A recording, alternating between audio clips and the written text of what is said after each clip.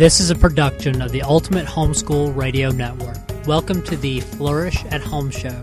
Your host, Mary Jo Tate, is an international book editor, the homeschooling mom of 4 boys, and the author of Flourish, Balance for Homeschool Moms.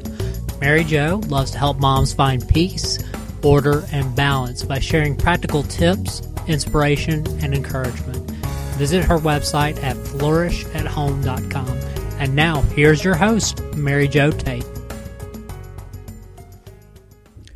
Welcome to the Flourish at Home Show. I'm Mary Jo Tate, and today's episode is about homemaking with a grateful heart. Laundry and dishes and dust. Oh my! Laundry and dishes and dust!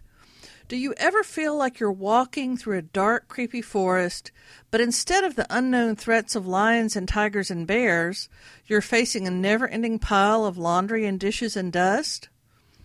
Homeschooling moms understand that training our children, making family memories, and managing our homes are important activities that can have an impact far beyond our own front door. But sometimes the busyness of life can be overwhelming and tempt us to forget the profound significance of our work. When I surveyed moms about their biggest challenges, chores and the daily duties of maintaining a household showed up frequently in their answers to my questions about what frustrates them most. Yet in a few cases, they also showed up in response to the question about what brings them the greatest satisfaction.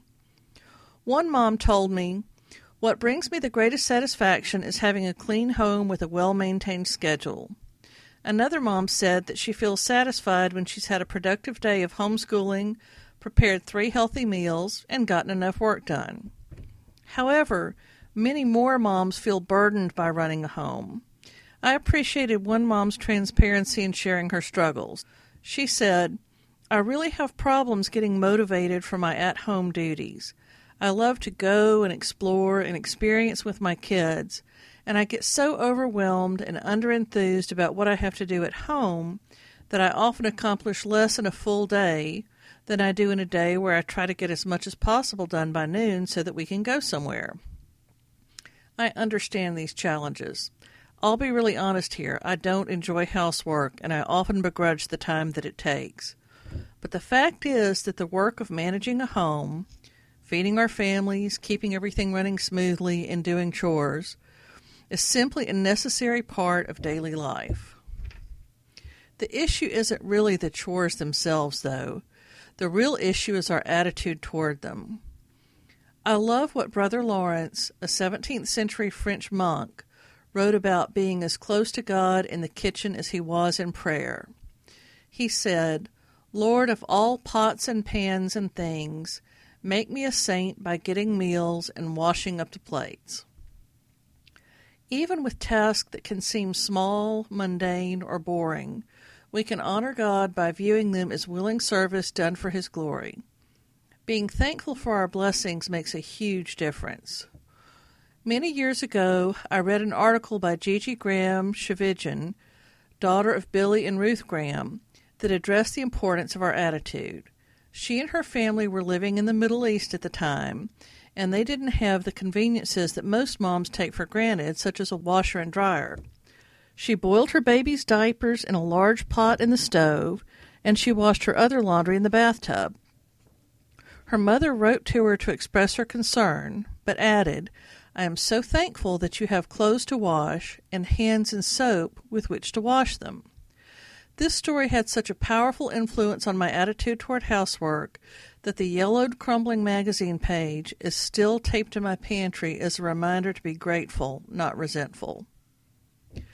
Taking care of your home is a necessity.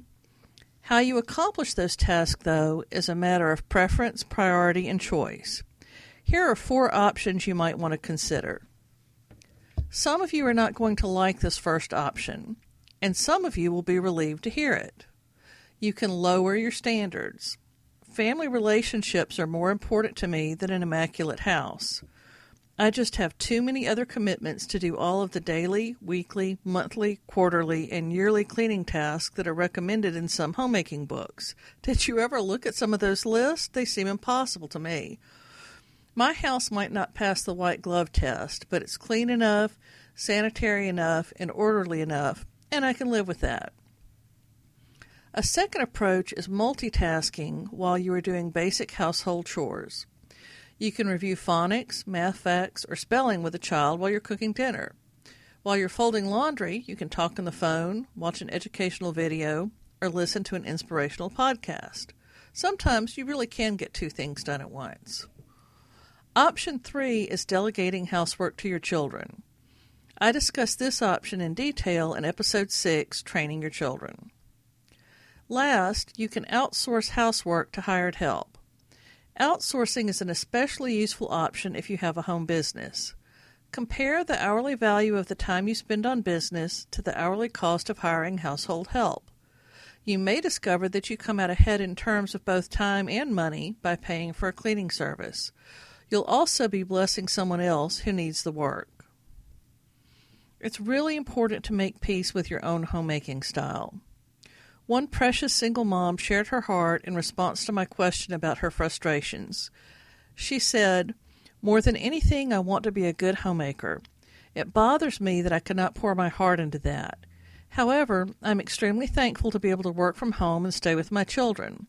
I also love my work, but it's just difficult to manage good homemaking and website design with homeschooling." Well, I agree. It's definitely a tough challenge. Wanting to be a good homemaker is a worthy biblical goal, but it's important not to get caught up in false guilt from comparing yourself to your friends or trying to meet other people's standards. Being a good homemaker doesn't mean doing everything exactly the way you read about it in a book. If you're feeling guilty for not living up to someone else's standards, consider the uniqueness of your circumstances. Who wrote the books about homemaking? Are they homeschooling? Are they running a home business? Are they single moms? Do they have as many children as you do? Do they struggle with a chronic illness? Are their recommendations a good fit for your family? Consider what it means for you to be a good homemaker with your own irreducible facts, the circumstances of your life that you can't change, and then find peace in the space between the ideal and reality. Cleaning and organizing your home is much more difficult when you have too many possessions. Many of the moms I talk with are really frustrated in this area. They say things like, "I'm drowning in stuff," or "we never can find our things." One coaching client who shared some of her challenges in managing her time sent me a list of what she called time vampires. Over half the items on her list had to do with possessions. This is the single most important rule for dealing with your stuff.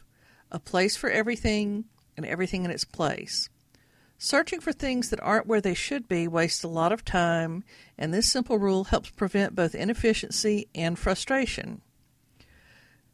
Begin now to designate specific homes for all of your stuff, including items like your purse, keys, cell phone, shoes and clothes, mail, books and school supplies, art and craft supplies, sports equipment, toys, music, movies and games, photographs and memorabilia, important papers, cleaning supplies, pet supplies, tools, and whatever else you have in your home.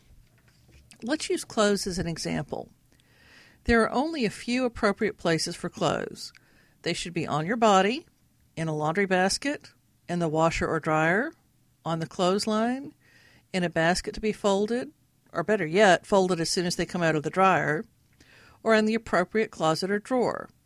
This means there shouldn't be dirty socks, or even clean ones, scattered around the family room. Can you tell I have 4 boys? No one should have to hunt for the right shoes when the rest of the family is ready to leave for church. Make sure that each of your children has a shelf, basket, or other storage area for school books, notebooks, and supplies, so they won't waste learning time searching for a missing math book. It must be around here somewhere. Keep pens and pencils available in every room. If you have the space, provide an area where projects in progress, such as jigsaw puzzles, art, or Lego creations, can be left out for people to work on and enjoy whenever they have time. Train your children early to take care of their own stuff and to put everything away in its proper place. But remember that organization is a means to an end, not the end in itself. Dr. Mary Ann Froelich reminds us, let us view our organization systems as tools to help our families, not see our families as enemies of our organization systems. We'll discuss more strategies for organization in a future episode of the Flourish at Home show. One good way to stay in control of your stuff is to edit it. I'm a freelance book editor, and when I edit a manuscript, I add some things, rearrange some, and delete others. The same strategies can apply to stuff. Here's a decision-making process that you can use when you're trying to edit your stuff. The two basic categories are keep it or get rid of it. If you keep it, you have to store it somewhere, so designate a place for it. Maybe you need to add some storage boxes, bookcases, or filing cabinets. Or maybe you need to rearrange some things to use your storage space more efficiently. If you can't create a place for something, you shouldn't keep it. If you haven't used it or worn it in a year, you can probably get rid of it. If you're going to get rid of it, you can sell it, give it away, or throw it away. If you're going to sell it, you can have a yard sale, sell it on eBay, or take it to a consignment shop. If you're going to give it away, you can share it with families in your church, neighborhood, or homeschool group, or donate it to a local charity. If it's not good enough to sell or give away, just throw it away and don't look back. That stuff is not useful to anyone anymore, but it's just occupying space in your house and in your mind. It's a burden, and you need to get rid of it. I experienced the power of editing my stuff back in 2005. I had several friends who made a lot of money on eBay, so I used to shop at yard sales every Saturday to collect things to sell on eBay someday. Finally, I realized that just wasn't a part of my business plan, so all those boxes of stuff were just a burden occupying space in my house and in my mind. I'd spent money on those things, but I wasn't going to sell them on eBay, and I didn't have time to hold a yard sale. When Hurricane Katrina hit, a lot of refugees from the Gulf Coast of Mississippi traveled north, and there was a huge relief effort here in Tupelo. I donated all of my eBay inventory, including nice clothes, books, toys, games, home furnishings, kitchen supplies, linens, and more. It was such a relief to get rid of all those boxes and to be able to bless hurting people with things they desperately needed. If your schedule won't accommodate a big block of time to edit your stuff, do it a little bit at a time.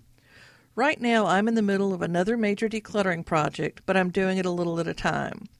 One day I worked on it for 3 straight hours, but several other days I worked for just a few minutes on one small task, and I'm making progress. Eventually, I will have added, rearranged, and deleted enough stuff to make a real difference in our home. Like housework and organizing, cooking is a delight for some moms and a burden to others. Frankly, I often begrudge the time it takes to prepare a healthy meal. At one time, I should have bought stock and hamburger helper. This is another area where you have to find the right balance between the ideal and reality. For example, even though canned vegetables are so convenient, and that's what I grew up with, I'm trying to use more frozen and fresh produce because it's healthier. Our attempts to have a garden have been a flop in our soggy, shady soil, so we buy fresh vegetables at the grocery store or the farmer's market. However, I still keep our pantry stocked with canned goods for weather emergencies and super busy days. Canning your own produce and baking from scratch can be healthy, economical, and delicious, but they're also very time-consuming. Figure out what works best for your family, and don't take on a burden of false guilt just because you don't prepare meals like Supermom. Slow cookers can be a busy mom's best friend. You can start supper in the morning while your energy is high, and then enjoy a hot meal in the evening. They're also a great way to avoid heating up the kitchen with the oven on a sweltering summer day. One of my favorite strategies is to cook once, eat twice. When I'm cooking supper, I always make enough so that we can have leftovers for lunch or supper the next day. Many moms are fans of once-a-month cooking.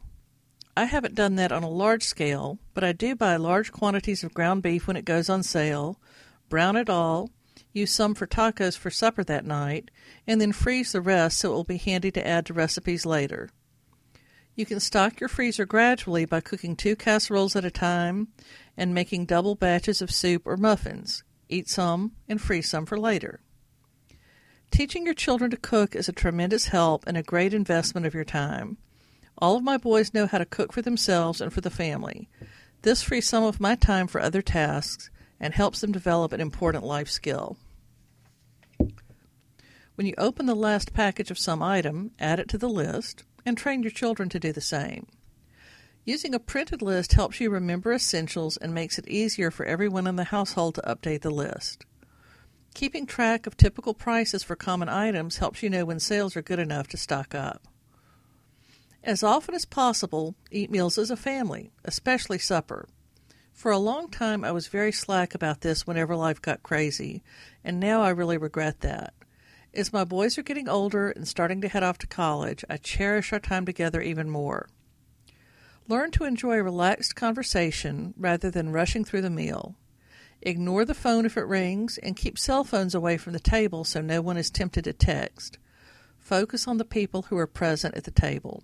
This is a good practice when you're eating out at a restaurant as well. Sharing a meal with friends is a great way to enjoy godly fellowship. The home is a place of service as well as a refuge for the family. Thinking in terms of hospitality rather than entertaining removes the pressure to perform and helps you serve from a mindset of ministry. As you tackle the laundry and dishes and dust, guard your heart and your attitude, and exchange resentment for gratitude and cheerful service. Even the seemingly small tasks of our daily duties make a difference. I'll leave you today with an encouraging reminder from the Micah Mandate by Dr. George Grant. He writes, "Most of the grand, glorious, headline-making events through the ages have been little more than backdrops to the real drama of greengrocers, village cobblers, next-door neighbors, and grandfathers.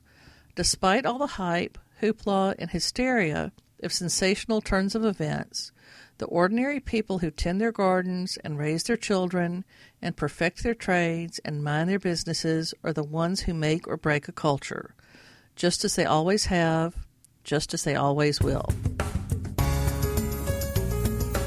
Thanks for tuning in to the Flourish at Home show. For more encouragement, visit Mary Jo at flourishathome.com. The Flourish at Home show is a production of the Ultimate Homeschool Radio Network.